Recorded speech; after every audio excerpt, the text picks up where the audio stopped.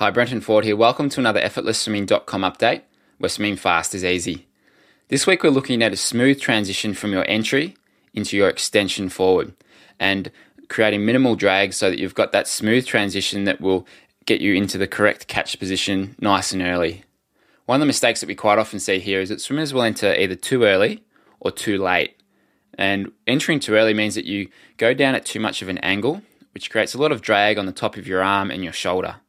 If you enter too late and you're fully extended before you enter the water, what that does is causes you to drop your elbow and enter with your elbow first.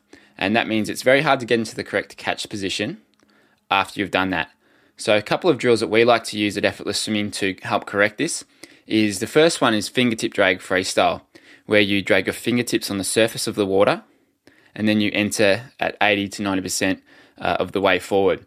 And this drill is really good for finding that correct length that you should be entering in, because if you do enter too soon, you'll find that you get a lot of drag on the top of your arm. If you enter too late, you'll feel your elbow dropping before you enter the water. So that's the first drill. The second drill is kick on side with pause and enter.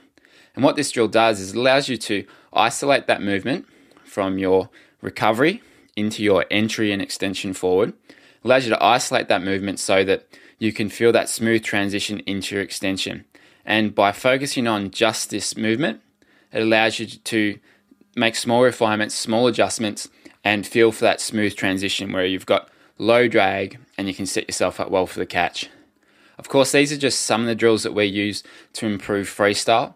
We've got a whole lot more in the Effortless Freestyle program where we actually break it down into different sections of the stroke so that rather than having to think about 100 different things at once, you can isolate each different part of your stroke, you can correct it, and then move on to the next part. So you're not having to trying to correct your kick, your catch, your body position, all of the different things that go with freestyle technique. You can change one part at a time and then build on that so that you don't have to think about a lot of things at once. So if you'd like to swim faster freestyle that's more efficient, uses less energy, you can go to effortlessfreestyle.com and get the Effortless Freestyle program there. This has been an effortlessswimming.com update. I'll see you next week. You're